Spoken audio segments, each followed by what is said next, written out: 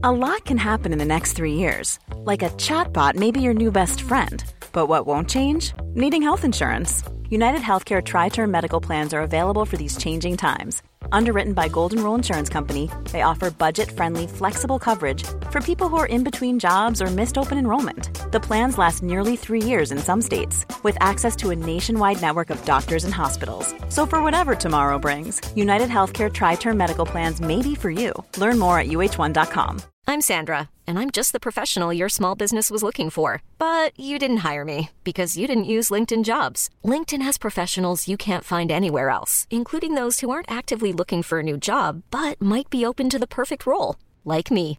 In a given month, over 70% of LinkedIn users don't visit other leading job sites. So if you're not looking on LinkedIn, you'll miss out on great candidates like Sandra. Start hiring professionals like a professional. Post your free job on linkedin.com/achieve today.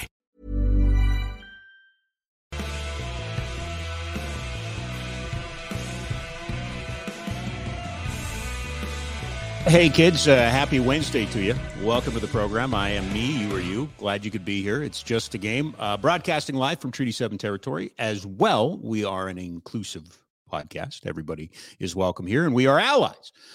We've got actually a couple of Cracker Jacks on the show today, so we're going to get going right off the top. Colin Patterson from the Flames alumni is going to join us in a little while, but right now, courtesy of our good friends at Ski Sellers Snowboard, and I do want to make mention of this. Unfortunately, even though it has been an institution in this city for 67 years, as a matter of fact, it was open the last time the Leafs won a Stanley Cup. In the heart of the city, Ski Sellers Snowboard iconic 17th Avenue location is going to close its doors. So right now they have an inventory clearance sale starting at 40% off. Get ready for the biggest savings of the season. Store-wide, the event in store, it's running till next Tuesday, October 31st at all three Ski Sellers Snowboard locations. That includes McLeod Trail and the Bowness locations. So make sure you check those out. Very excited that he is happy to join us. I'm assuming he's happy to join us. Craig Button is here from TSN, our friend, our pal. And as I might add, currently on my list of top buttons, he's number one. Now, he's been as low as 3 before, but he's currently the number one button in my life. So I'm happy to have him here. How are you, sir? I'm great, but I do want to let everybody know I am on this podcast with you under duress. You know, under duress. Well, you're assuming that I'm happy to be on it. I mean, you asked. You never said, would I be happy to join you? You right. just said, can you come on? And I just said yes, because I didn't want to disappoint you. I wanted to keep you happy. Well, I appreciate that's the kind of guy you are. First of all, you are selfless and always thinking of others, and that's why I love you. I think you're aces. Yeah. I will not make that assumption. You're happy to be here, but I'm happy you're here. Oh yeah. Yeah, I'm happy to be there, and I love the use of the Pride tape, and one of the things that we saw, and I'm just going to go on a little bit of a soliloquy here. We saw that the NHLPA agreed that the ban on Pride tape was ridiculous and misguided and whatever else you want to say about it. But people say, what does Pride tape have to do with hockey? And maybe it doesn't have anything to do with hockey, but what it does have to do with is allyship and making sure that we support people that need support. And, one of the things, and, we had breakfast the other day and I was mentioning this to you, and, I was asked about it a week ago, and I said, we've all been touched by cancer in our lives. All of us have been touched by cancer. Nobody wants to, have anybody have to suffer with cancer. Well, it's the same thing with the LGBTQ plus community, right? We've all been touched by it, whether we realize it or not. And we want everybody to feel safe and healthy and comfortable wherever they go. And that's what this is all about. And people say, stick to hockey. You know what? I'm a citizen first. I love hockey. I love sports, but I'm a citizen first. And bottom line is I got to find ways to display, as you are with your Pride tape, and make sure that everybody knows that when you're in my world or I'm in your world, that we're together and supportive. It doesn't mean we agree on all the topics, but I'm an ally for you. Yeah, well put, Craig, by the way. And that actually is funny. That's where I was going to start with you, was the decision yesterday by the National Hockey League to reverse course. Travis Dermott deserves a lot of credit for what he did on the weekend. And I don't think it was defying the league. I think we were all waiting with bated breath. Okay, now what? But Craig, you have the luxury of also having been on the inside of this sport. What's your thought, or what do you think happened that led to the decision yesterday at the higher levels? I think that regardless of what we may think or we may not think, there's going to be pressures that are going to bear to make decisions. Sometimes decisions are made, because the pressure is so overwhelming. It doesn't mean it's a good decision. But that bears on decisions, and we see it. Let's not forget, and I think the number was 7 players. Cale Makar had a great interview with Peter Bow of the Athletic from the Athletic in Colorado and Denver. Yep, and he talked about 99% of the players support us. Why should we be tied in with the 7 that don't?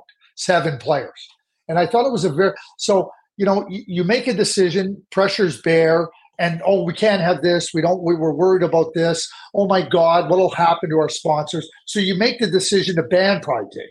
And then you say, and then other people bear pressure the other way. They put pressure on the other way. And so what I would suggest is that at times you have to be able to reflect what led us to our first decision. And just because we made it doesn't mean it was right. It was clearly wrong. And I think that, upon reflection, and I wish we didn't have to get to upon reflection, right, but we did. And upon reflection, a decision was made that said, wait a second here, this isn't right. Did it take a push from Travis Dermott and maybe some others that we don't know about? I don't think there's any question that leads to it. But we end up in a place now that's the right place. And I think that's what we should focus in on and use it as a guidepost as we move forward in other decisions that we may take, and understand the pressures that bear. Like sometimes they're hard to resist, but if you're doing the right thing, then you can stand tall, even though there might be a lot of resistance. And I think that's the thing we all have to keep in mind, and with respect to whatever we're standing up for and whatever we believe in, that we believe that it's right, that despite the resistance we get on it, that we hold true. And, Martin Luther King said, the problem isn't those who are against you, it's when your friends remain silent. And right. I paraphrase that. And that's where allyship and supporting it and saying, no, I'm with you, and I'm with you. That's what counts. So I'm going to seek your counsel yet again. Should I then stand down on the jerseys? The fact that the NHL is no longer allowing warm-up jerseys to be worn and auctioned off, that was the first salvo in this, and we all know why. I have friends in the First Nations community who worked really hard on the Flames version of their logo last year and were disappointed that that's not going to be done the same way this year. But this was done for the same reason. It was the outcry over the Pride stuff that led to the elimination of that. So did I win a battle, and should I walk away, Craig? What I would say to you, Rob, is what's in your heart? What do you believe in? Sometimes the things that you really deeply believe in are worth fighting for. And I can't sit in my position and say don't fight for it if that's what you believe in. One of the things when it happened last year in Philadelphia, and I went on the radio, the XM radio, the next morning. And that broadcast across North America, I was with Gord Stellick. Mm-hmm. And there was 2 things I said. Number one is, you know what? I know the focus is on Provorov. I said, there's obviously, and we've seen it again and again from other players, there's obviously people that are opposed to it. But that means there's more work to be done. And that work that we all have to decide that we want to do, the lifting that we want to do, that's very clear. There's work to be done. So let's focus in on the work we've done has been really positive. Let's not forget that there's still work to be done. And the second thing I said is, Ivan Provorov's job is to go out and get ready for the game. The warm-up is part of his preparation. Me as a manager would have said, you don't have to wear the Pride jersey. That's fine. But you're going out for warm-up. Yeah. Yeah. You go out for warm-up. And I think that's a statement that says, okay, great. We respect your right to not do something you're not comfortable with. Fine. But we're having this night, and if you want to be a distraction, that's fine. I can't do anything about that. That's a fight you want to fight, but you're going out for warm-up. I was really upset that the Philadelphia Flyers didn't tell her, wait a sec, you're shirking your job responsibilities. And that to me was wrong. We've seen other players do it. The like I said to you, what we believe in, the fight isn't ending, Rob. The fight and the battle isn't ending. So we all have to do our part. I'm not stopping. I might do it in louder tones at different times. I might do it in quieter tones at different times. You have to do what you got to do, because this is something we see it. We see it right across North America. There is a real resistance to this, and if we don't stand up to it, guess what? We're not showing our ally. We're not being allies, and we're not supporting it. So we all have to make those decisions and carry forth from there. And I'm buoyed and reminded of the fact that sport has always been on the cutting edge of social change, not always on the right end, but on the end of social change, and kind of reminded of the fact that this weekend at the Heritage Classic, Canada Post will release a Willie O'Ree stamp. So it's for those who ask why, it's because sport has always been that platform for talk about social change. No question about it. I mean, let's think about the 1968 Olympics and think about the U.S. Sprinters who stood up and said, hey, they realized they had a platform. They realized they had a platform. And when do those platforms arise? When do we – and so the recognition that there's a platform here to make a statement, that's where the courage comes from. People are going to fight back, whether you censor somebody or you say we're going to take this away from you or whatever it may be. Bottom line is there's always going to be moments, sports, entertainment. We've seen it in entertainment venues, at awards ceremonies in Hollywood, where actors come out and say this is wrong.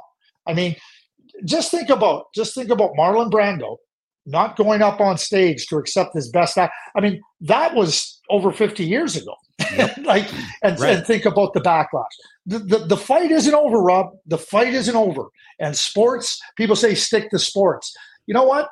I've never told anybody in another walk of life, when they want to talk to me about sports, say, oh, what's your job? Well, stick to that. So if you think you're going to get me to just, I know what my job is. I know what my and I do it, but I'm not just sticking to one thing. Well, I don't have anything to add. God bless you, first of all. Let's move on to last night. 16 games of the National Hockey League on a Tuesday night called Frozen Frenzy. It was funny. We got a text a week ago. It was mad because there was 4 games and they were all starting at the same time. Well, the NHL started these ones all at a different time. Just from your vantage point in the sport, good thing, bad thing, worth trying? How did you view a Tuesday night Frozen Frenzy? Well, I worked for the NHL Network for 10 years or so. Yeah. We did it every night. We did. It was called NHL on the Fly. We did it every night. We come up at 7:00 and whip around the league until 10:00. And then we had the overnight show and whatnot. But this is something that's been done. It's still done on the NHL Network. It's called NHL on the Fly. Mm-hmm. So I understand now. I mean, the games were staggered on Tuesday night, and it's nice. And ESPN is trying to take advantage of a platform to go and do that, and that's good. And you think about people complaining about the games starting at the same time. Now you got games starting at different times. Hockey, the fans that tuned into the game last night in New York were Rangers fans. And the Calgary Flames fans tuned into their, and that's just the way. Hockey is a sport, is a team specific spectator sport. The NFL, and I get red zone and everything, but and maybe we're headed this way in the NHL. But the red zone, because of fantasy football, gets everybody involved. Yep. So you want to know, oh, my wide receiver just got 11 yards. It doesn't matter if you root for the 49ers or not. My fantasy guide says hockey doesn't have that footing yet. Again, it's been done for years on the NHL on the fly. I was glad Kevin Weeks, he's been on the NHL on the fly, done it. Nice endeavor, everything that goes with it. But, you know, this isn't new. It's staggering the times is new, but fans are still going to tune in to their team for the most part. That's just the reality of it. And again, you try things, you try to do things, but this isn't novel.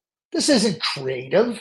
This isn't something that has never before been seen. Yeah. It's common. But when you get ESPN, a big U.S. broadcaster, taking hold of it and putting it up there as a big significant part of their coverage, that's good. So, you know, is everything going to be perfect? No, but you look at your key partner in the National Hockey League coverage, that's a positive. The bad luck or bad timing, the fact that I get, you know, doing this, but then you went up against the NBA's tip-off and you had an NLSC or NCLS, you know what I'm trying to say, NLCS, thank you, Game 7. It seemed to me that if you're trying to grab the attention, you'd want to do it on a night that didn't have as much competition.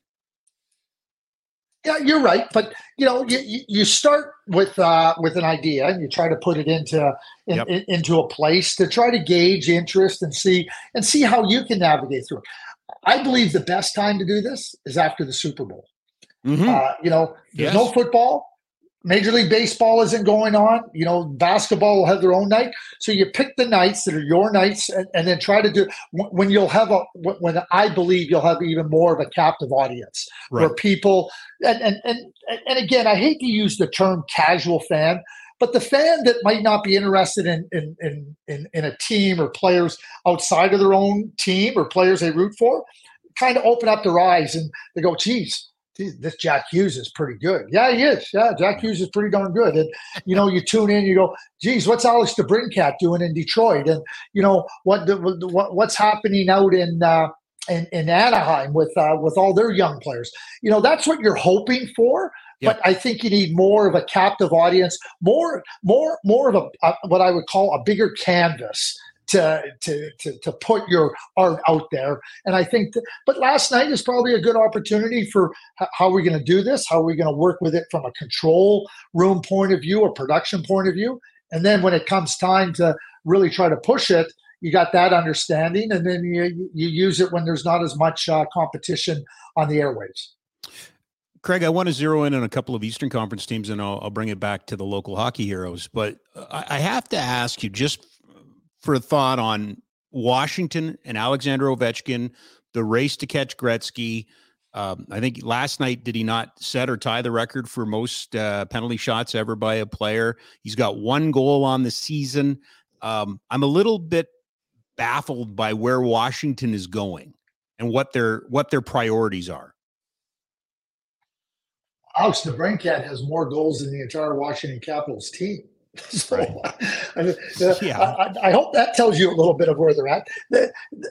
They're a team that I don't think is anywhere near good enough to make the playoffs.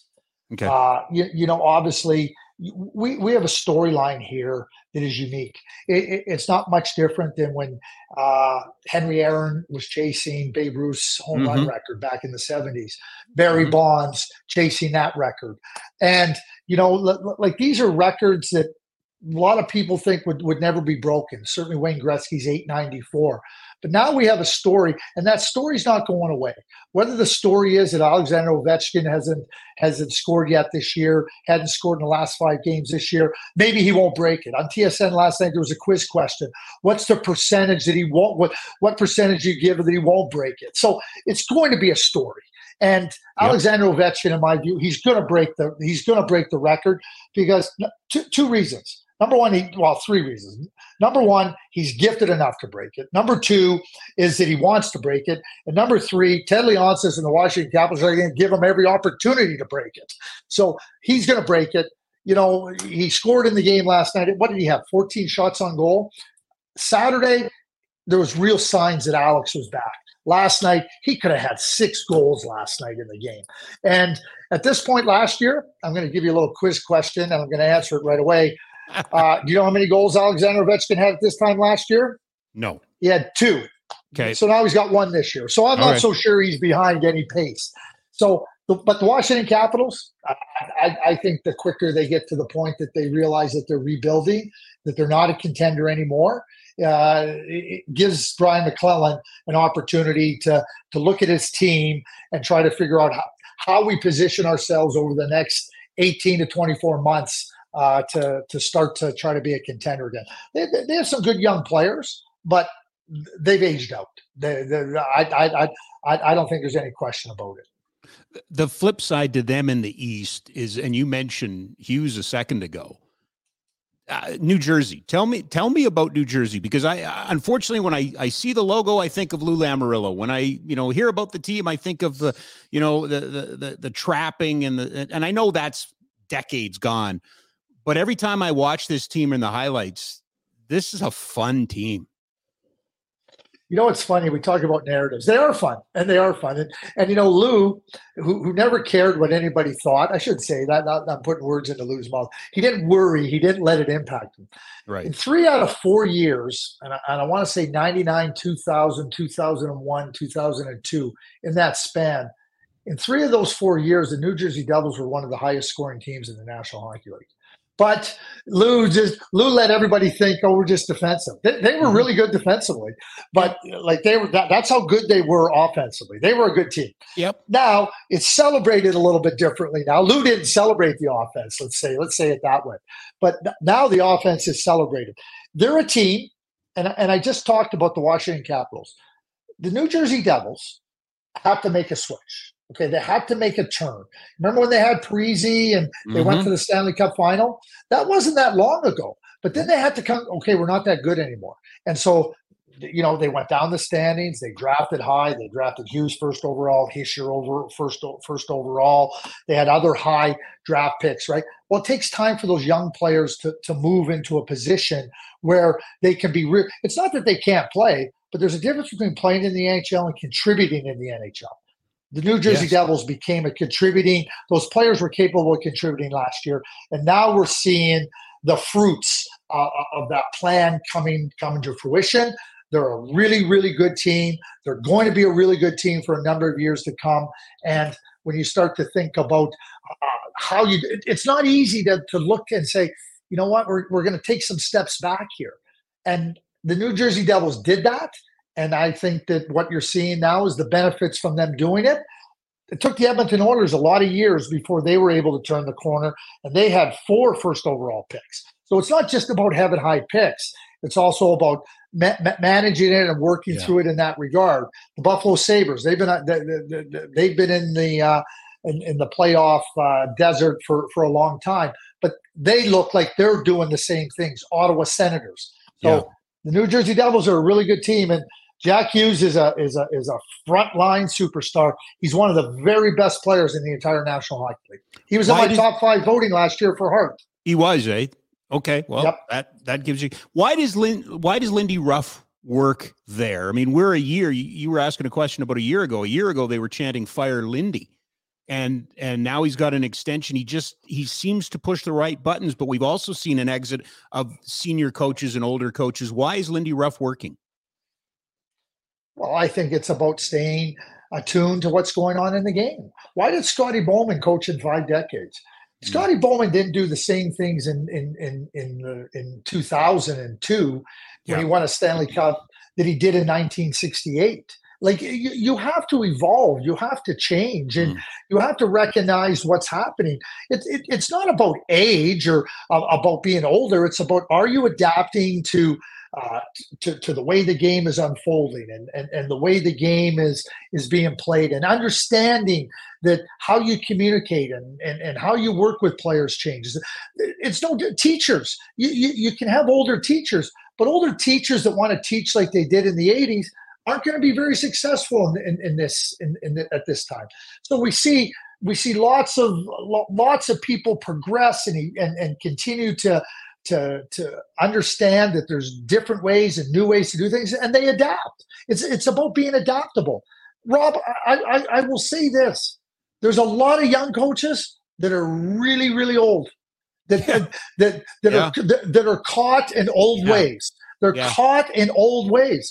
And so if we want to just attach a birth certificate to what you're doing, and if it's good or if it's bad, you're making, because I see a lot of young coaches that, when I say young, like much younger than Lindy, right, that aren't very good.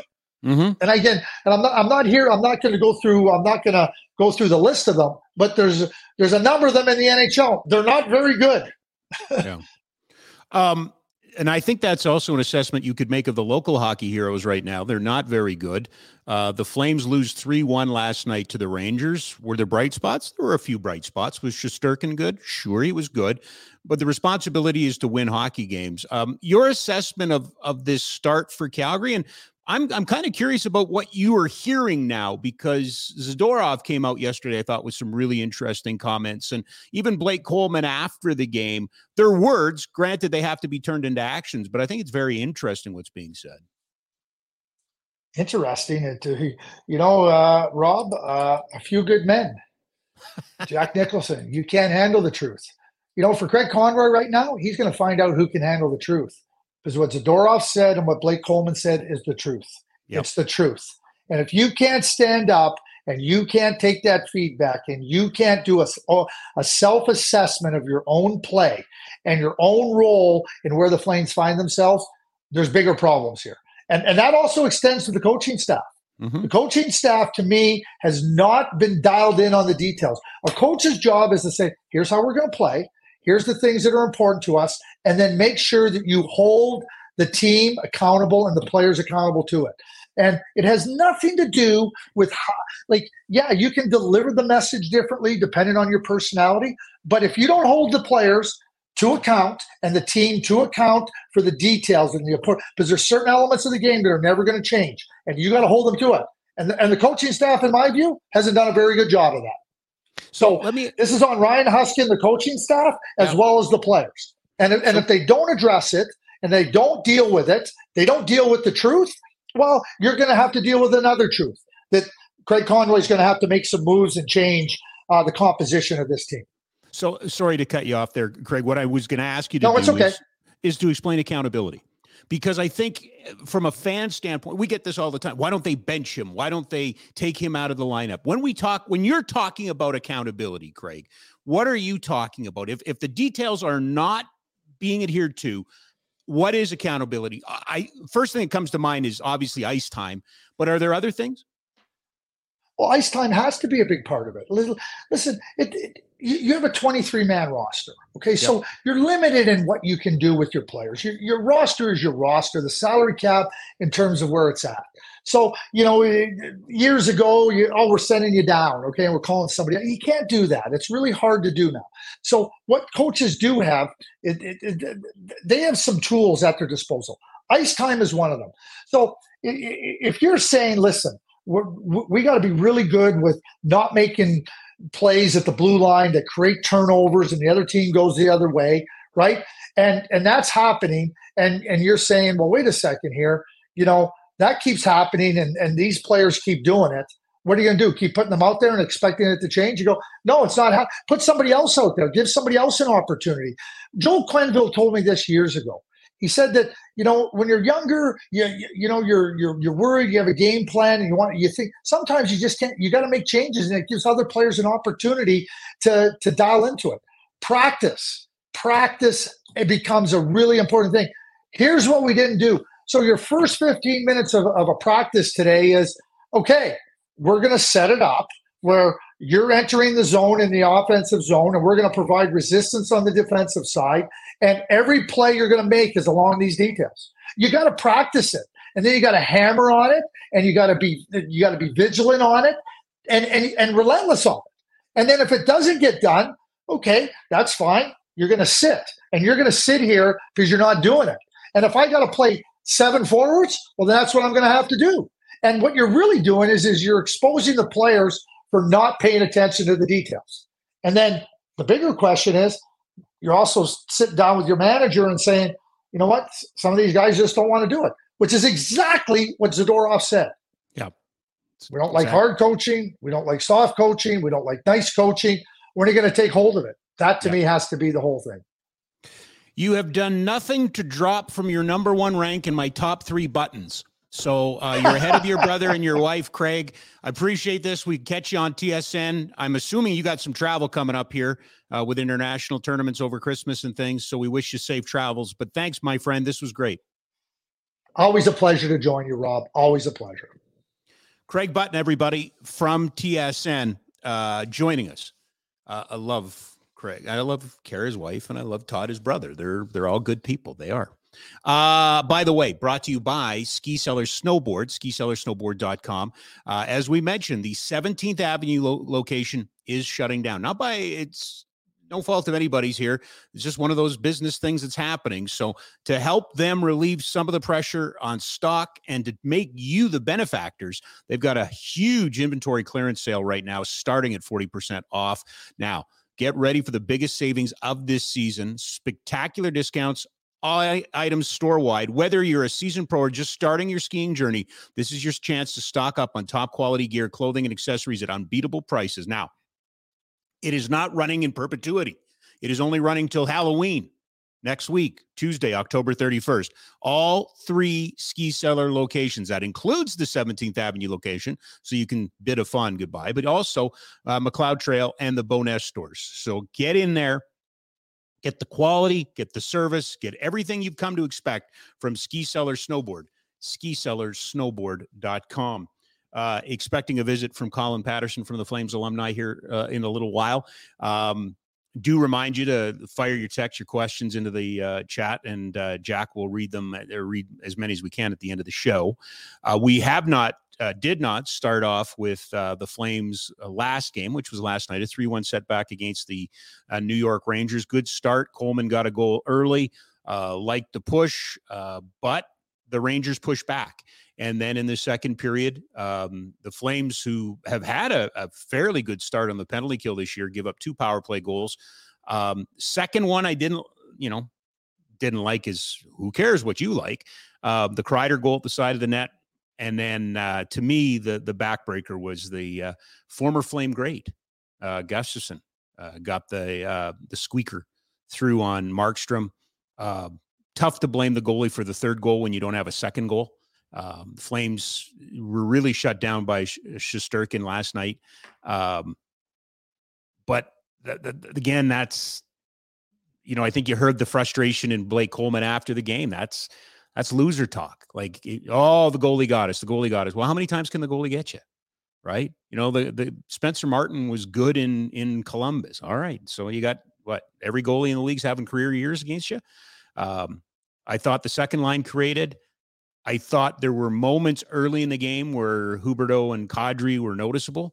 Huberdeau's, blocking shots and getting in front of stuff, which is good. But the reality is they're not good enough. Ruzicka left, which, in the first period, that doesn't help you when he's your second line winger and playing second line for you. Again, a lot of the same. Don't blame anybody out there that goes, yeah, I've seen this movie before. It's the same movie. It feels like the same movie right now. I do not have a whole lot of breaking news and things that I can necessarily add to that. Having said all of that, we shall move on to something a little bit more positive. Shall we? Our next guest is here. Why not bring him on? Why should we have him sit in the green room? Guests here are brought to you by Ski Cellar Snowboard, skicellarsnowboard.com. And I just told you, the 17th Avenue location will close at the end of the month. 67 years in Calgary, 67 years.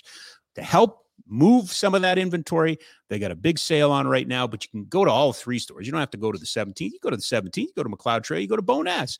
It runs until next Tuesday. Boots, bindings, and snowboards have all been, skis, boots, bindings, and snowboards have all been moved to the McLeod Trail and Bowness location. So keep that in mind. Check it out, skicellarsnowboard.com. Very pleased to have joined us in studio, our pal, our friend, our buddy, Stanley Cup champion, one of the all-time. What have I said wrong? No, I just sent you a note. Oh, did you? I'm here. Okay, you're here. Jack, Colin will be here right away. Colin Patterson, everybody from the Flames alumni. How are you? Good, Rob. How are you? Repping the Buffalo Bills today, are we? Yeah, we are. We got to give them bring some luck to them. Something better. Well, hopefully. Right? It's a little ugly last couple weeks. I got to ask you, the Bills or the Flames? Shouldn't you be giving some luck to the Flames? I have to put a Flames shirt on next. Yeah, I know. Well, I'm just saying. I hear you. What do you think? Well, I mean, it's early in the season, but yes. I'd just like to see them play with a little more desperation, and that's every player. And if guys aren't, then you have to adjust the lineup. That's the way I feel. Yeah, I think we're all there. And not the excuses, but I do want to give you some of the reasons that I think have come up. When do you remember a season in which you played under a completely different system? I suppose going from Calgary to Buffalo, you would have, but even in Calgary, from Badger to Terry, was there? Yeah, it was a different system, but you adjusted and you played, and you're a pro. You got to be able to, if you should know a bunch of systems, anyways. Yeah. Okay. How long should it take? It shouldn't take that long. Okay, so 7 games into the season, we shouldn't be going, wow, they're still learning. Yeah. I think, part of it is that. Part of it is finding the right line combinations, which, that's something for the coach to figure out, the coaching staff to figure out. The power play hasn't been clicking like we thought it would. But, sometimes you just got to get, a little grittier and greasier and just, it doesn't have to be pretty. Not every goal has to be pretty. You just got to score. Well, I'll defend the power play a little bit and Mark Savard just a little bit. Even last night, I like the movement. Yeah. Last year, it was a little too, here's the puck, Colin. Okay, I'll stop it. Yeah. Yeah. And I think, they just gotta get in there and just get a few. And once you do that, then things start happening. They're probably putting a lot of pressure on themselves too. You just got to relax and play your game, but you got to work hard. You got to play with desperation every time you're out there. Did you ever call out your teammates? Were you ever in the paper calling out your teammates? No, I don't think we ever, I don't think any of us ever did. I don't think we ever needed to. Okay. I think within the dressing room, you knew what you had to do. And if you weren't, the coach was sitting. Yeah. Well, we were talking about Nikita Zorov's comments yesterday, right? Like you had everything was Daryl's fault last year. Daryl's not here now. He was calling out his teammates. Yeah. And you know what? And there was a lot of that talk about Daryl last year. Now it's changed. So you got to step up and you got to play. And that's, I talk about, you got to be, I'll use it again, desperation. They aren't playing with desperation. Now they might be working hard, but they're not working smart. And that's a key thing. Because that ding, ding, ding, like that to me is, it's the old line. I think it's out of a league of their own, which movie, one of the baseball, don't think it just hurts the ball club. Oh no, I don't know. Is that the Kevin Costner one? I think that's the Kevin Costner one. Field of Dreams. No, not Field of Dreams. The other one, Bull Durham. Okay. Yeah. Don't think it just hurts a ball club. I think, right? Yeah. And sometimes you do. Sometimes you overthink things and you get caught up in, the system and where you should be and what you should be doing, where a lot of times just play and play hard. Yeah. Yeah. Players only meetings. Since I'm down this rabbit hole, I may as well ask you about all of them at one time. Players only meetings, right? Because inevitably somebody's going to ask us, have they had a players only meeting yet? Yeah. And then that's happened, quite a few times throughout the years. A lot of times, it is about, you're not calling guys out as you talked about earlier, but you're just saying, hey, we all know there's an issue. We all, the answer's in the room. It's not the coaches. It's not the GM. It's not the media. It's not anything. It's the guys in the room that have to change and make a difference.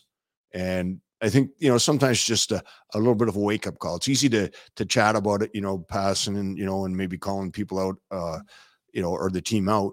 But when you're all together in the room and you're looking at each other going, okay, we all need to step it up. We all need to do something, that's going to improve the team. No matter what your function or your role is in the team, you got to do it better.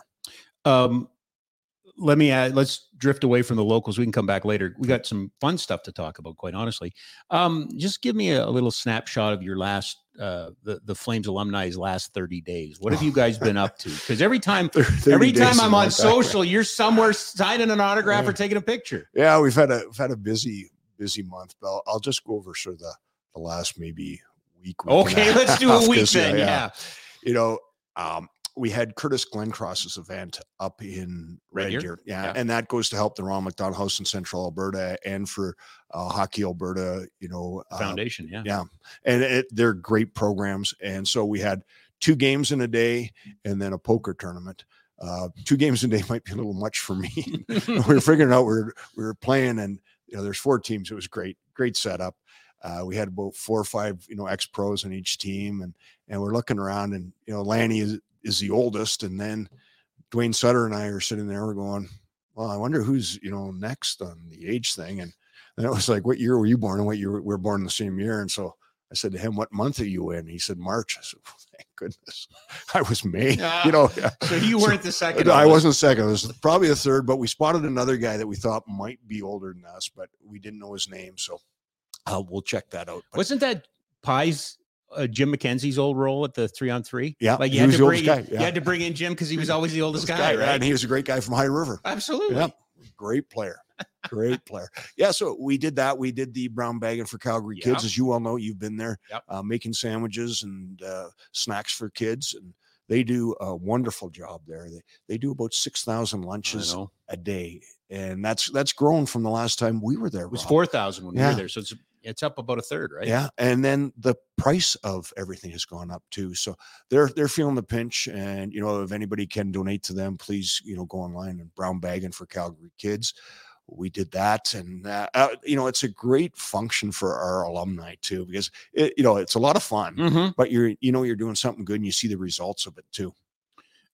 And now, because you haven't done enough, you have another event coming up a week this Saturday, right? This Saturday, the 4th. Tell us a little bit about it. Yeah, so it's the Breaking Free Foundation. It helps people deal with trauma.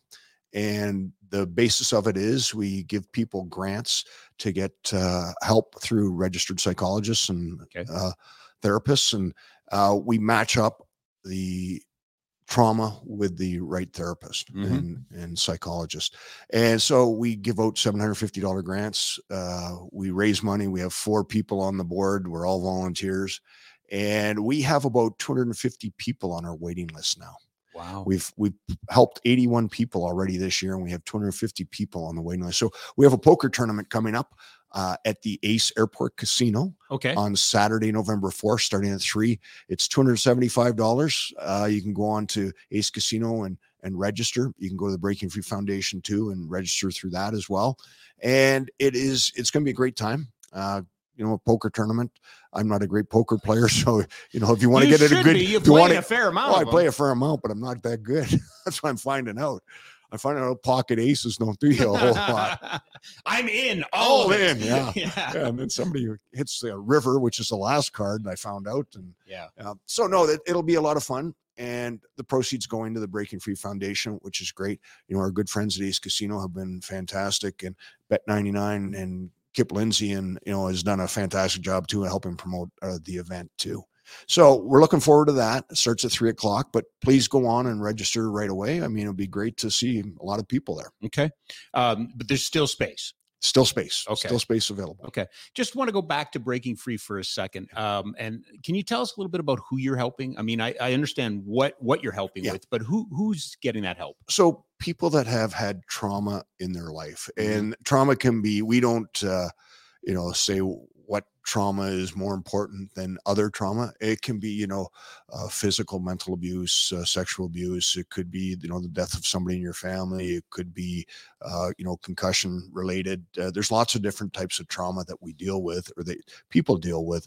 And that's what we try to do. We try to help them. We have meetups, on a monthly basis, and it's sort of peer-to-peer help. And then we have these grants that we give out that are, that help people get with a registered, therapist or psychologist that can help them deal with their issues. So what's your role, Colin, particularly? So my role is I sit on the board. I sit with Theo, and, originally, Theo and Amber Craig started this foundation.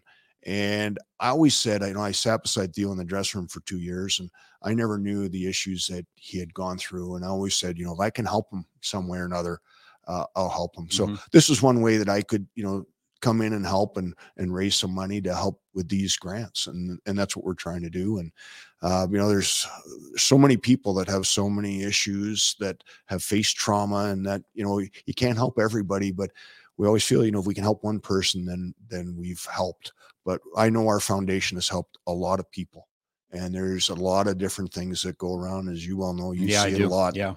And we all try to help, and every charity and foundation is great. And ours, as I said, we're 4 people. We don't have any paid employees. We have one person who handles the books that we pay, but that's it. And then all the proceeds go back into our grant program. You as a member of the, the alumni, have been exposed to so many different things. I am curious, though, about your exposure to this particular program and how it's influenced or changed you. Yeah, I mean, it's really influenced me because growing up. Hey, I'm Ryan Reynolds. At Mint Mobile, we like to do the opposite of what Big Wireless does. They charge you a lot, we charge you a little. So naturally, when they announced they'd be raising their prices due to inflation, we decided to deflate our prices due to not hating you. That's right. We're cutting the price of Mint Unlimited from $30 a month to just $15 a month. Give it a try at mintmobile.com/switch. $45 up front for 3 months plus taxes and fees. Promo rate for new customers for limited time. Unlimited more than 40 gigabytes per month. Slows full terms at mintmobile.com. Hey, it's Ryan Reynolds, and I'm here with Keith, co-star of my upcoming film, If, only in theaters May 17th. Do you want to tell people the big news? All right, I'll do it. Sign up now and you'll get unlimited for $15 a month and 6 months of Paramount Plus Essential Plan on us. mintmobile.com/switch. Upfront payment of $45 equivalent to $15 per month. Unlimited over 40 gigabytes per month. Face lower speeds. Videos at 480p. Active Mint customers by 531.24 get 6 months of Paramount Plus Essential Plan. Auto renews after 6 months. Offer ends May 31st, 2024. Separate Paramount Plus registration required. Terms and conditions apply if rated PG.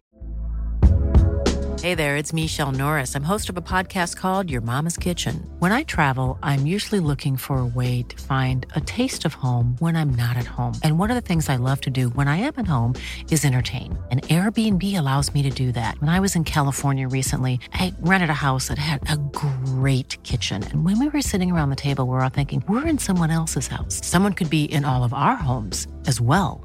If you have a home, but you're not always at home, you have an Airbnb.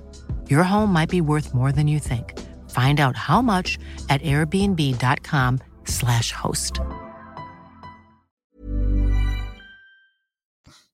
I didn't see any of the things that, people have endured that we've talked to or met. And it's really eye-opening. And as I look back in, life and growing up as a kid in Rexdale, Ontario, I'm sure there were people that were, had trauma in their life that you never knew. And maybe you dished it off as something else, but, it just gives you a whole new respect for what people are going through. And, people have trying times, and, you never know what somebody's gone through, walk a mile in their shoes. And that to me has been a real eye opener for me, and, how fortunate we've been through life. And I feel pretty lucky. I don't know about your journey, but my journey has taken me to a place where I am come to this recognition that mental health is so important and such a big issue that is being underplayed almost. Yeah. You know what I mean? I think it's been underplayed for a long time. Yeah.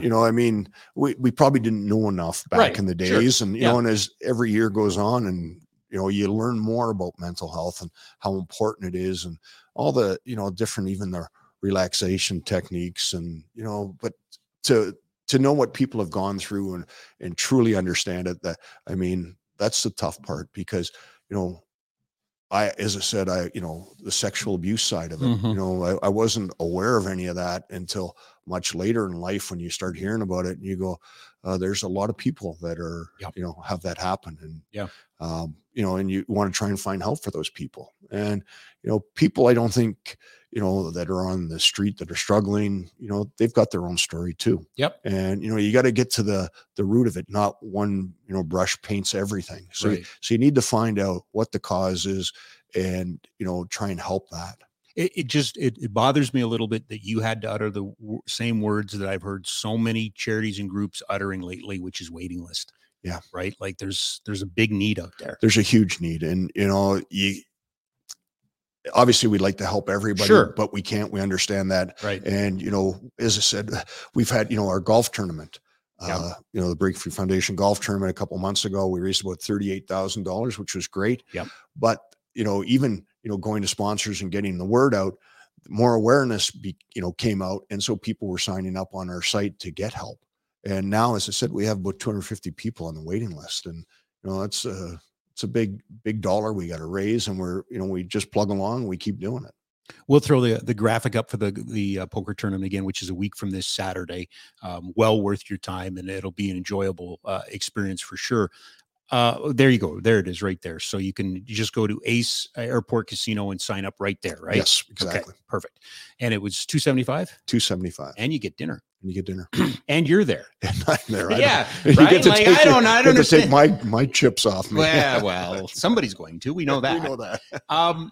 Just while I've got you, and since you've come into the den, I may as well ask you, Heritage Classic this weekend. Yeah.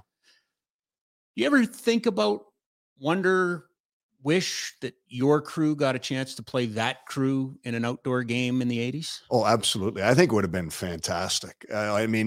For the majority of guys that played during that era, we all played outdoors. Sure. Like minor hockey. Yeah, so, it would just bring you right back to your grassroots. That would have been fantastic. Had we done that back in the day, it would have been crazy. I think the NHL's done a great job with all these outdoor events, trying to bring that game back to, its roots. But in that particular moment, as you talked about, playing the Oilers back in the day, it would have been crazy. Well, I can't imagine what the atmosphere could have been and would have been. It probably would have been dangerous, quite honestly. Yeah, I think, on the ice would have been one thing. I think in the crowd would have been even worse. That's what I'm thinking, yeah. No, it is something neat to behold. I'm a little disappointed that you guys don't get an opportunity to be part of this, but it's an NHL decision, not anybody else's decision. And it would have been great. I was hoping that they'd keep the ice in. Yes. A little longer. Yes. And, I'm That's not sure. What we've been talking about. Yeah. I'm not sure what all the issues are around it. I'm not privy to that information, but I was sort of hoping they'd keep it in for a couple more days like they did here when they had the outdoor game at McMahon Stadium, because we ended up playing Montreal Canadiens in that alumni game. It was fantastic. It was great. We were allowed to sell half the stadium, and we did. I know. It was a great crowd. A great crowd. A lot of fun. It was cold. Yes, it was very cold. But we had a great time, and I thought we could do that again. But, unfortunately, the powers that be decided no. And I wish we knew we were going to talk about this. I'd love to grab the picture, but there's a great picture of you and Hawk and Lube coming out in full gear, signing autographs for people, hanging over the side at McMahon, right? Like it's not easy to do that. No. Like it was a lot of work, but it was so much fun watching you guys interact with the fans. I loved it. Oh, they did. And you know what? The commitment of the fans to be out there on a day like that and to be hanging over trying to get autographs. How could you say no? And the other thing I remember is you guys dressing in the Stampeders room because it was so big. Yeah, right? It was so big. It was so much fun having everybody in there. And the guys in Montreal were great. Yeah, and, absolutely. You might have had the rivalry when you played, back in the day, but you've played with enough guys over the years that you sort of know all the guys, and they're all great guys, and we had a lot of fun. I've asked you if you remember your first goal. I've asked you if you remember your first game. The one I have never asked you is, do you remember your first Battle of Alberta? You know what? That's a good question.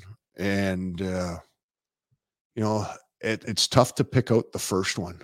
I remember your first one should have been, because your first game came game 2 at the Dome, right? Yeah. You should have been in game 1 of the Dome against the Oilers. Yeah, but I wasn't up for that. I wasn't called up for that game. Right. Yeah, so I can't remember. I think we played up in Edmonton for that. But yeah, lots of great, that was great hockey and great times. And you look so forward to those games. Yeah. And those are the games, they were a measuring stick for us in particular. They were one of the best teams, I think, throughout the history of hockey. So it was great to play against them, and so many, memorable moments, of a lot of different games, a lot of different series. I still remember, in 83, 84, when they won their first cup, we took them to 7 games, and we were up in Edmonton. I think we lost, I want to call it 7-4, or maybe it was 8-5. But I remember I got an unbelievable chance in the slot, in the second period, which would have, I would always said, it might have changed. Might have been the game winner. Yeah, it might have been the game winner, but I managed to hammer Grant Fuhr right in the middle of his chest. But he had a quick chest. I didn't realize that at the time. He had a quick chest. Yes, I'm sure he was going, what are you shooting there? But so I remember coming back from that series and coming back to the old airport when I was much smaller. And I don't know how many people were there, but I bet there was, 15 to 20,000 people there. It was crazy. Wow. And we lost. Yeah. I couldn't imagine what it would have been like if we won. Well, you can, because it happened in 86, right? Yeah. But it was a little more controlled. I don't think the airport was expecting what happened. And so 80, that would have been the first time. The first time, yeah. So we took them to 7 games. We lost, come back, and it was wild.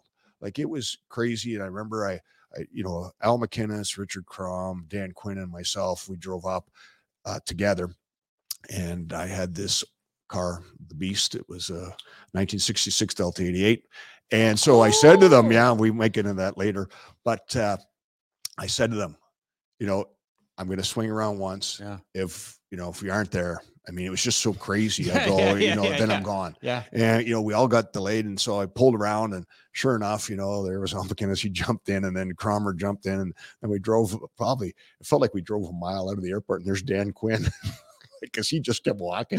He said it was just crazy. People coming after you for autographs, wanting to talk. You guys were the Beatles. We were. It felt like it. Right? It really did. Yeah. And you figured, there was no security. We're just out, on our own.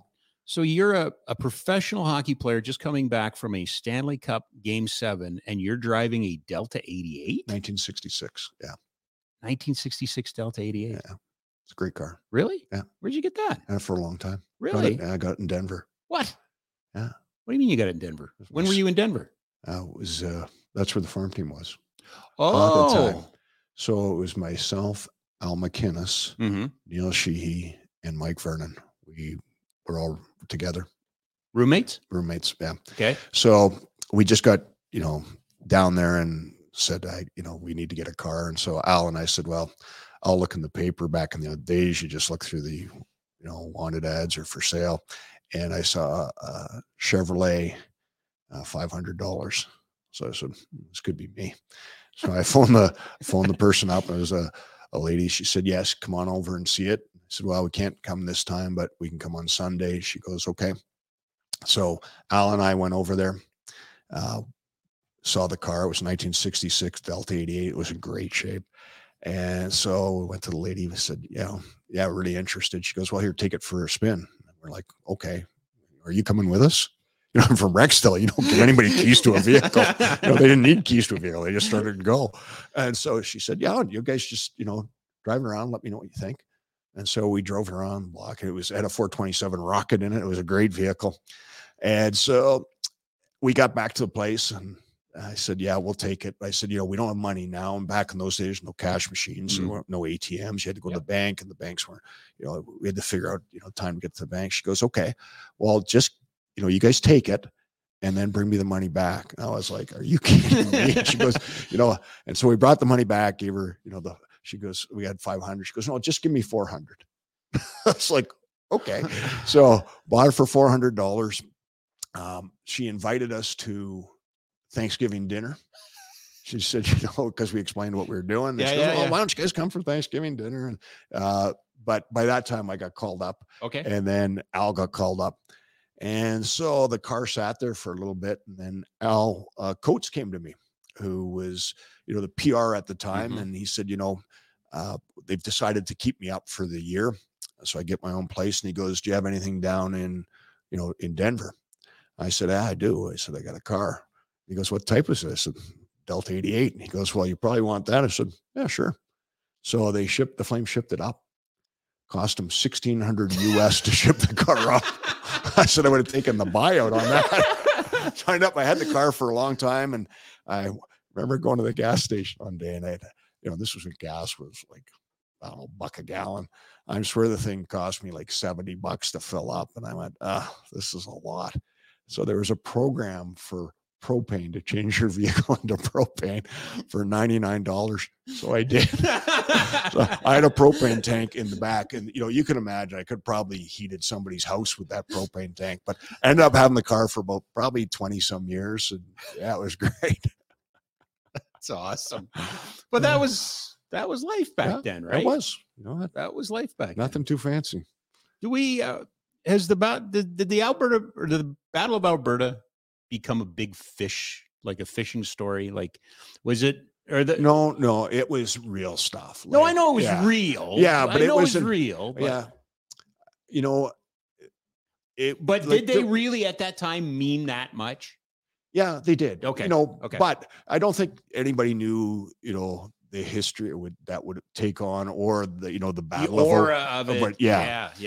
And I don't think we ever thought that. And, I'm sure they thought, this isn't really a rivalry because they were winning a lot. Sure. But they won a lot of cups. And then, finally, we started winning and turning the tide on it. So, but it was great. It was great hockey. It was, spirited hockey. Yeah.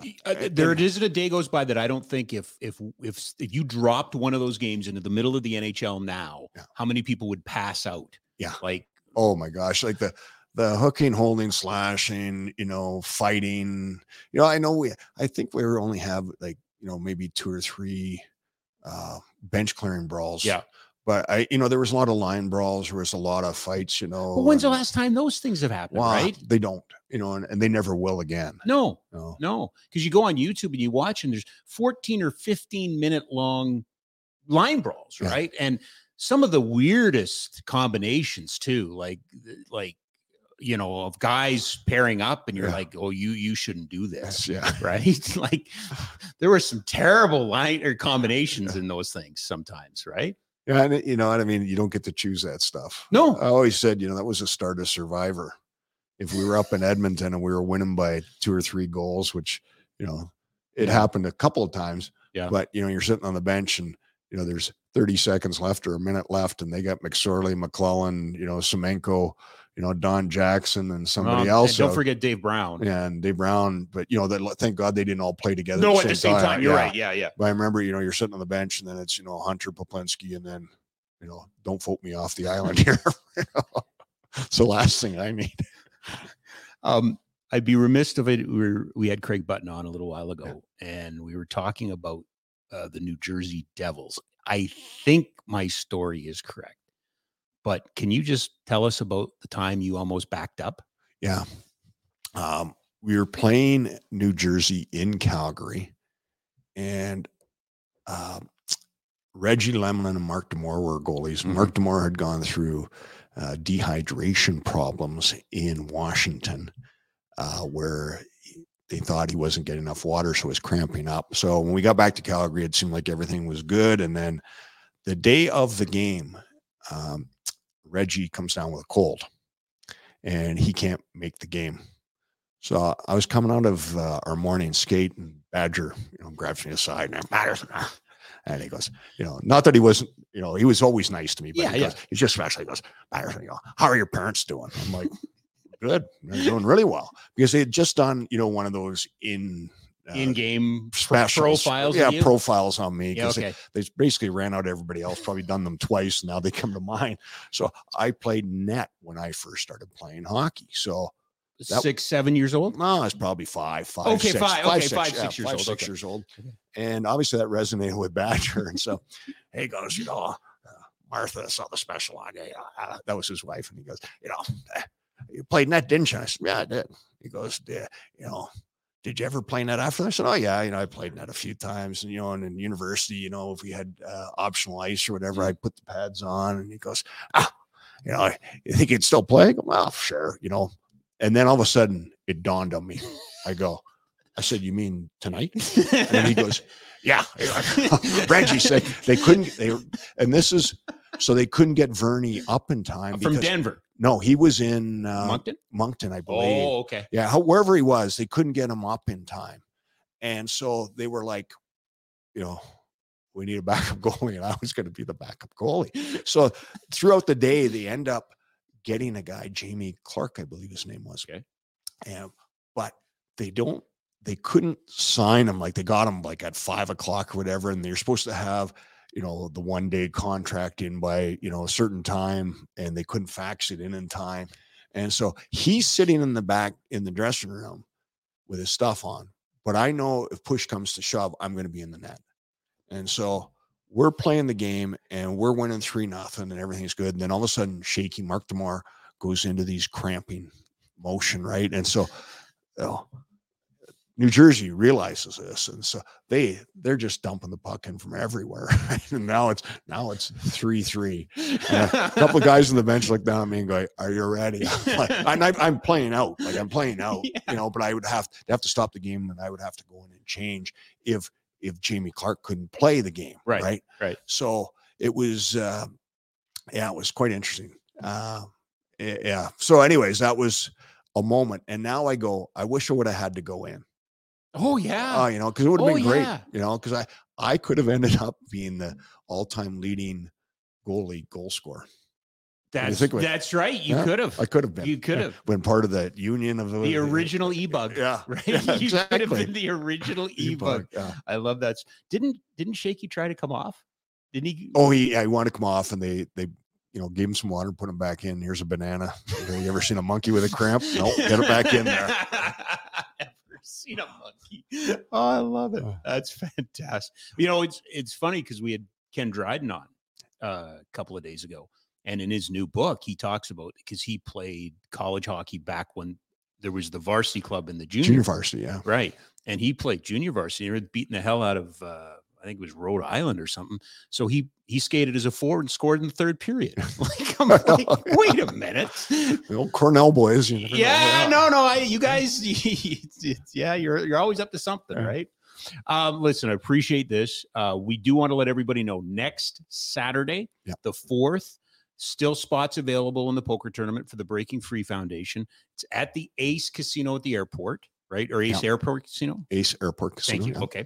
$275 is the entry fee, but you get dinner, and it's going to be a ton of fun. But most importantly, you're going to help out a great cause, right? Exactly. Okay. Thanks for having me on, Rob. Oh, no, I'm happy to do it. I wish you guys nothing but success. And speaking of success, we should take a moment just to talk about a few of your successes in superheroes, because you now you're starting to graduate players. I don't know if you've noticed that, but it's been amazing watching some of your young students, particularly young Grayson, who is come a million miles under your tutelage. So it's been really fun. It's been a great time. And that's another thing that our alumni does. Yep. That, we didn't even chat about was, we get two guys out every week. Yep. To help out the superheroes program. And it's a fantastic program. And all the guys that come out just love it. Oh, they do. And they're so great. They're really good with the kids. Yeah. And it's fantastic. Yeah. Thank you for this. Best of luck with the poker tournament. We'll try and squeeze it in on the shows and keep promoting it here for a little bit. Thanks for telling us a few stories too. It's always fun to talk to you. Always great to be on, Rob. Thanks. Thanks, Colin. Colin Patterson, everybody, from the Flames alumni. Of course, brought to you by Ski Cellar Snowboard, skicellarsnowboard.com. And as we've been telling you for the last couple of days, the 17th Avenue location is closing its doors, but not before they have a blowout sale. And they have... It's okay. We got a board up. You're good. But all three locations, including 17th Avenue, McLeod Trail, and Bowness, are celebrating. So get down there before Tuesday. Next Tuesday, it ends.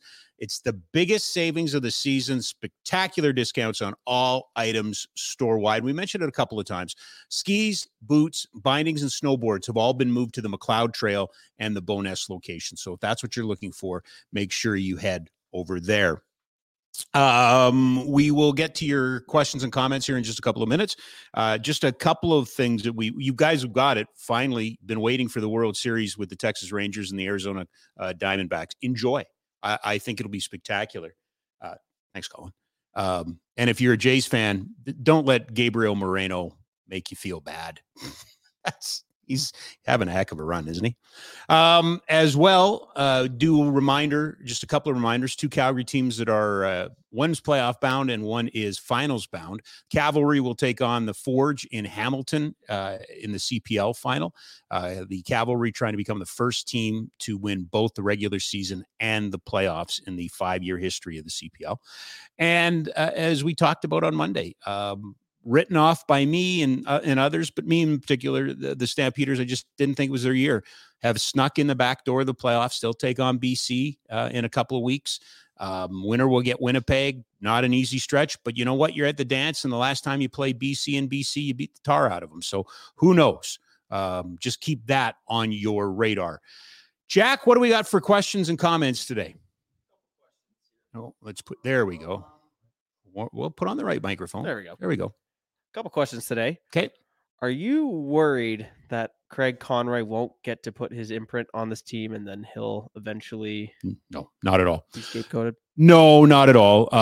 He will, the last general manager was given, almost a decade. I think Craig Conroy look, this is not the start anybody wanted. This is not the start anybody talked about. This is not the start that was envisioned and all of those sort of things. But it's the start that they're dealing with. And I do find it a little, I just think it's the way we watch and cover sports now that, Jack, how many times during the summer did we get a text or even see something on social media from a media person or something, just the frustration that this team didn't rebuild or didn't blow it up or whatever. I believe in this core. I believe this core is a playoff team. I don't look at this and go right now, oh, this is what they are. Why are you upset? You have every right to be upset. This team is underachieving. But I will say this, I am not anticipating any signings other than maybe Hannafin's in the next little while until things calm down and stable out. And then if they don't stabilize, if this thing just isn't going to work, why would you sign Lindholm or why, Hannafin's different. And I know not everybody feels that way, but I still think he's a young defenseman that you can have in your system. And he's got good years ahead of him. He's just got a lot of games for a young guy. So, no, I think Craig will get, and go back to that. Remember the 10 things that I think, and I wrote those 9 bullet points. One of them, he's going to put his stamp on this team. I think it's going to come. It's a jammed up league because of money right now. There's not if you can find a cash in, cash out deal, good on you. But right now there's not a lot of movement out there. But I absolutely believe that Craig Conroy is going to get his chance to put a stamp on it. I would say that this is and if he listens to this, he'll be so angry if I say it this way, but I think he gets a flyer on year one. I really do. I think he inherited what he did. I know a lot of people call it a mess. A lot of people call it this. A lot of people call it that, but he knew what he was signing up for when he applied for the job. He knew what he was inheriting. I think he's got a couple years here to try and turn it around. But that's a conversation for a different day. The conversation that I would have today is I still look at this team and go, you're better than this. You are better than this. Pull your heads out of your collective asses and be better. And I don't think you can say that, in a clip, but Zadorov said it. Craig Button repeated it. You can't handle the truth. Kadri, you're not good enough. Huberto, you're not good enough. We had that. Did we not have a question the last? Would you sit them? Yes, I would sit them. I don't know if you can, but I would. And when I say I don't know if you can, it's, how do you deal with your top end players? The great Wally Buono has one of the fantastic lines, and I know it's not hockey, but football is not a democracy. And if you talk to Dave Dickinson, he'll tell you, I'll treat you fairly, but I won't treat you equally. And by that, in the world we live in now, the contract length, the investment that the club has in you, I'll treat you fairly, but I won't treat you equally. So, easy to sit a minimum league player, a $2 million player. It's harder to sit somebody who's making $10 million. That's just the reality of it. A lot was made last year of the locker room being kind of toxic. Yeah. And now that Daryl's gone, people kind of assumed it was just going to be better. and then Zadorov comes out and says that stuff yesterday. Yep. Is this locker room still an issue, you think? Yep. But working through it. But working through it. Thank God for Nikita Zadorov. Thank God that he said this. I think it's when it's behind closed doors, when it looks like it's harmonious, yet everybody's fighting and, poking at everybody. That's when it's dangerous. I think Zadorov planted his flag on which side of the street he was on last year. So was Daryl's problem. Well, Daryl's not here. Same things are happening. Rhett said that. Rhett said that over and over and over and over again on Barn Burner. Yes, you can get rid of Daryl, but that doesn't necessarily mean everything's going to be copacetic. And I think it comes back to accountability. I think it's what, Coleman's won two Stanley Cups. Like he's used to winning. He hates losing. He said that last night. It's got to manifest itself in Kadri's won a cup. He should know what it takes. Huberdeau, I'm worried that Jonathan Huberdeau is so messed up right now that, last year he was, his feelings were hurt. I don't know how I don't want to be professional about this. I don't, he wasn't getting along with the coach, so it wasn't working. Now he's trying too hard and it's not working. I would almost take a letter off of him and just put him on a line and just let him play. I think they tried to rehab his image. They tried to, put him out there as a leader of this team because of his contract and things like that. It doesn't fit. It doesn't fit, and you've got to make it fit. It's 7 games into the season. You don't throw the bath water out with the baby or the baby out with the bath water right now. There's still a playoff caliber team. I believe. I could be proven wrong, and I've been wrong about another team in this city not being a playoff team, and here we are. But Peter Maher always said, and we talked about it with Pete last Wednesday, roughly this, because if Randy Sportak, formerly of the Sun, is listening, he'll get mad at me because he always got angry about this one point. The second quarter of the season, roughly game 20 to game 40, is when you really find out who and what you are. So work out your kinks now, have your problems now.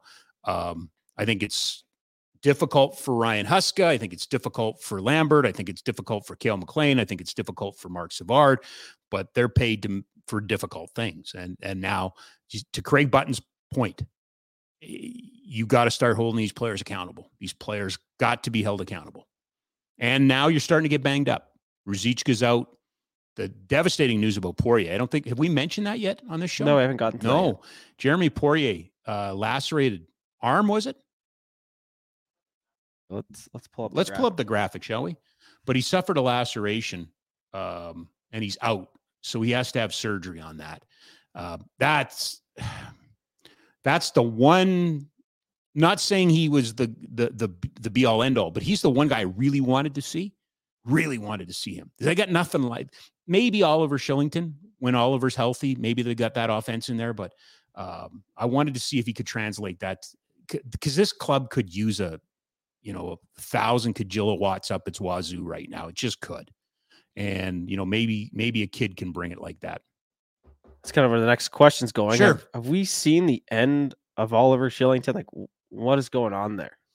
No, I don't think we've seen the end of Oliver Shillington. I think, Oliver Shillington was very upfront and honest about what he was dealing with in the interview with the Swedish newspaper that's been translated. I think everybody's aware.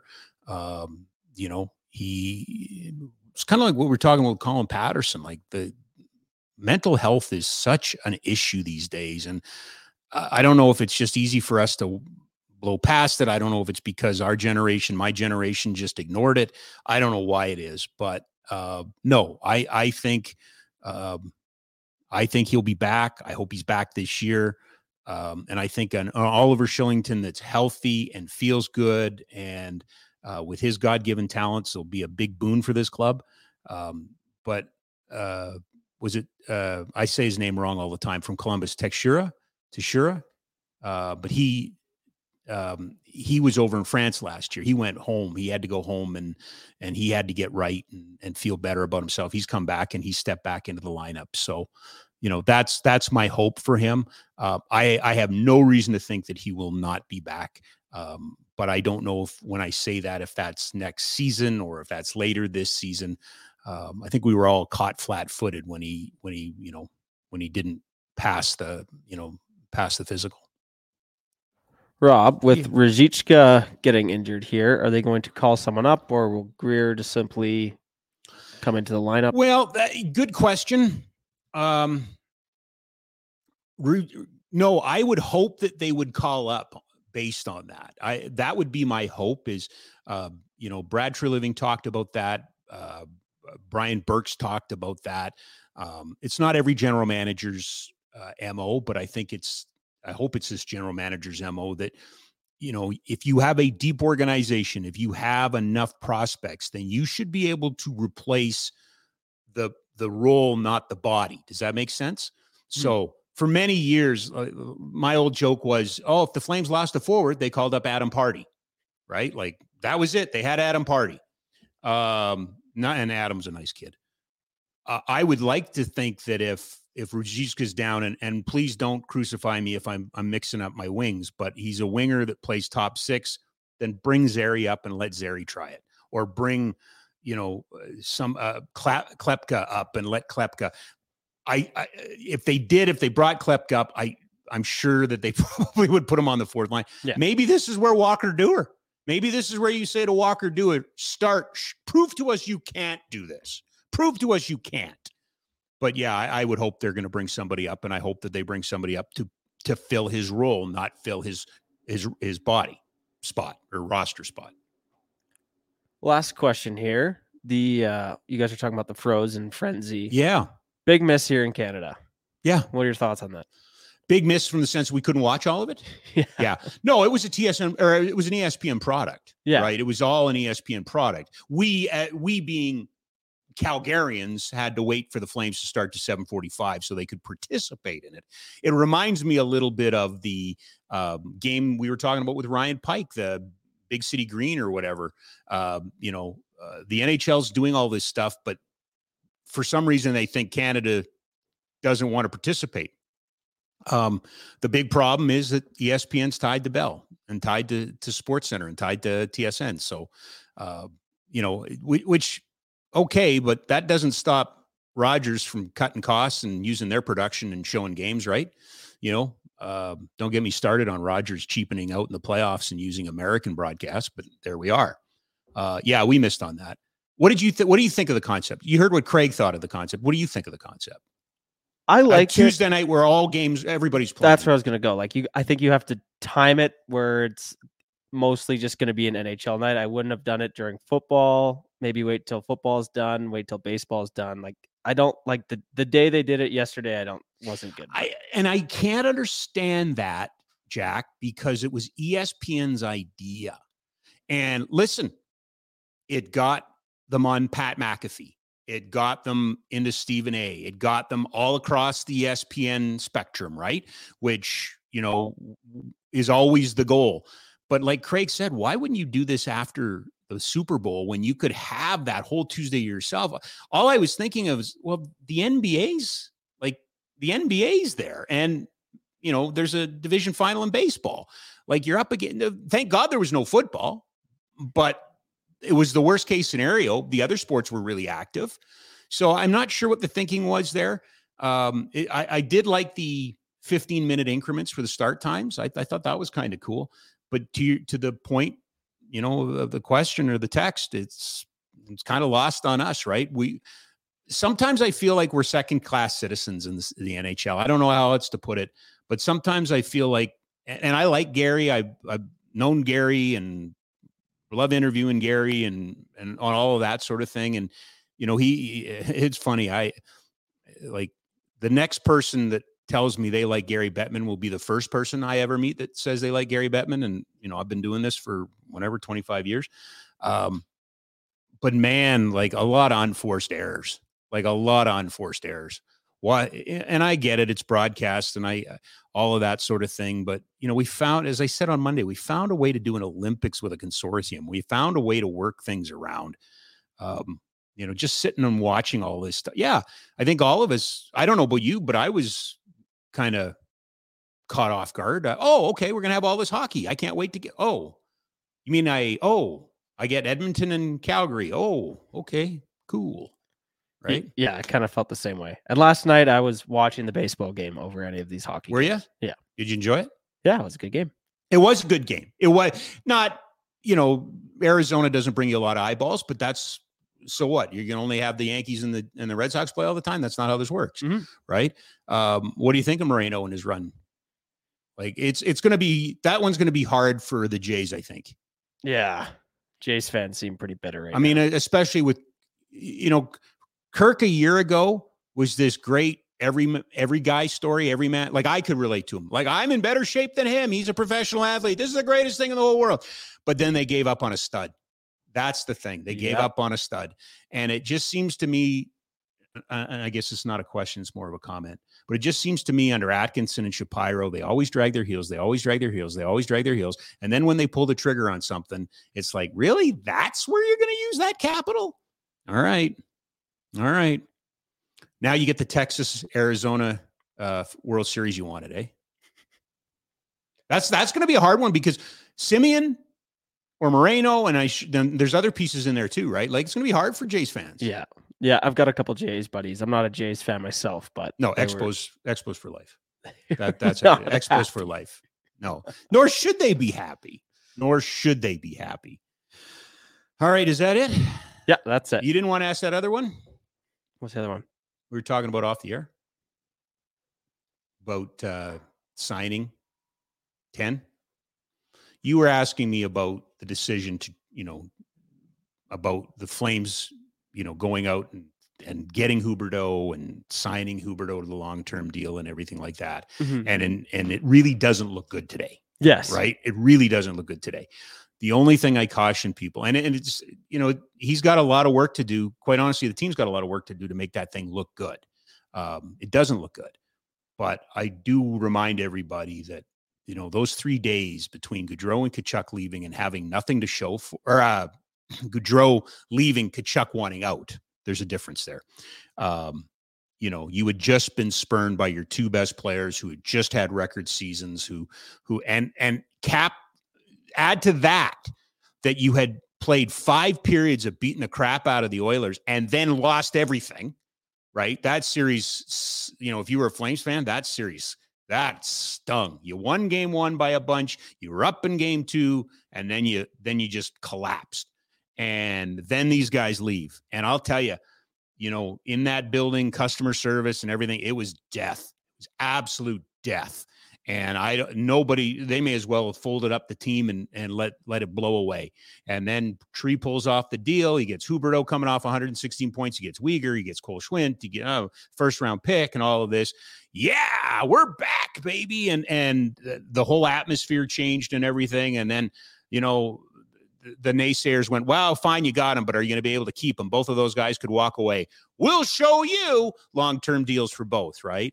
And Weegar, I don't think is going to hurt you, but the Huberdeau one, yep. Yeah, and let's be honest, he's not going anywhere, so we might as well root for the guy instead of bag him on all the time. That's not how fandom works, though. That's you know what? If you can isolate that clip afterwards, I'd like you to play that on the barn burner tomorrow.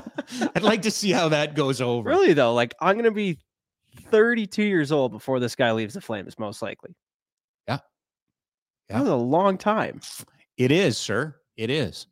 But in the moment, and this is where the Ryan Pikes of the world carry the day, when you are, or the Ryan Pinders of the world too, in the moment when you make those calls, you got to live with it now. And in the moment, it sure seemed like the great thing. They just signed this guy. They locked him up. They got him. Like, screw you. We're better now. Remember, we're better now than we were last year. Oh, yeah. We're a better team. It's going to be a long time before they replace Matt Tkachuk. Johnny Gaudreau was a good player. Liked him. And I think the Flames will honor him at some point. But Matthew Tkachuk's a special hockey player, and this team, this organization has not had a lot of special hockey players. Jerome, they had to go out and acquire. He was homegrown. They drafted him, they developed him, they played him, and he went somewhere else, and that one's going to sting for a long time. And I say this all the time, and I don't say it for aw shucks or as an excuse or anything like that. But you go back and you look at the history of the draft. There are very few franchises that are as middle of the road as this team is in terms of where it always drafts. It's never drafted higher than 4th. Never had a first overall pick. And you know what? If I was the Flames fans, I'd be scared to death that they finish dead last in the league, and then the ball drops and they drop the whatever. I think it's protected now, but it always felt like, oh, they're going to finish dead last and they're going to drop the 10th, right? It's just the reality of the situation. So to the point of the first texter today, you're up, Mr. Conroy. You're up. What can you do with this? Don't rush it. Right? That's the marching orders from the fans. Don't rush it. Don't do anything we don't like, but do it right away, and it better be good. Those are the marching orders, if you can try to follow those.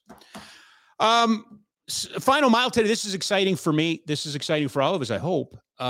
Just want to tip my hat to Kevin Webster and the gang at Kidsport. Of course, Nation Network and Flames Nation, proud partners with Kidsport on many events. But they have raised and distributed $2 million in Calgary, which helped nearly 6,000 kids, 5,908. That's still 22. Well, still 60 days left in the year. So they're going to blow by this. Never have given away more than 1.8, have broken the $2 million mark, and outfitted over 3,000 kids with equipment at the Flame Sports Bank. So congratulations to Kidsport Calgary, which remains the biggest and most active kids sport in all of Canada. The Pizza Pig Out is coming up next week, Eric Francis's, so make sure you support that. But congratulations. If I can just be somber for a second. So 6,000 kids got helped.